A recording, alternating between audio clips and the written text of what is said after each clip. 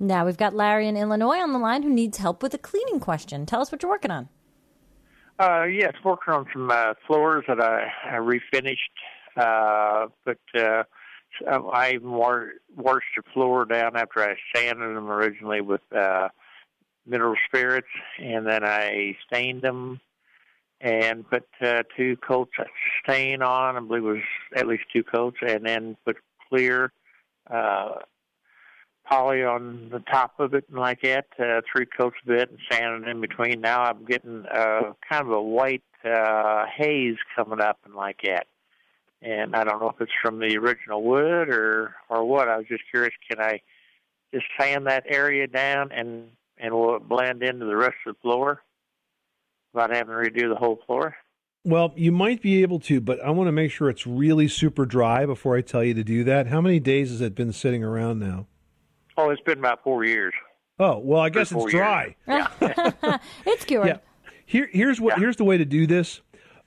Instead of sanding it, what you can do is buff it with a sanding screen. You could head out to a rental supply house and pick up a floor buffer and a sanding screen. So the sanding screen kind of looks like window screen material, but it's a very fine abrasive. Yeah. Okay, you know what I'm talking about. So that just takes off like the upper surface of the floor itself. It doesn't really dig in and damage the wood. It won't cause you to have to restain or touch up anything. And I would try using that machine and then buffing out the whole surface with that.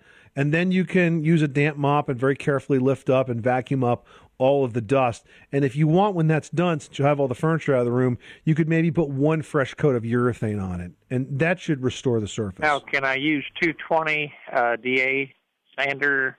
That's what I've used in between the coats and like that, what they recommend. Yeah, I mean, you could do that as well. It's just, I think that the floor buffer is, not an expensive piece of equipment to rent and a very easy way to do a large area. To get down there with a floor sander, if even it's a half-sheet sander, that's important to have to get into the nooks and the crannies and the corners.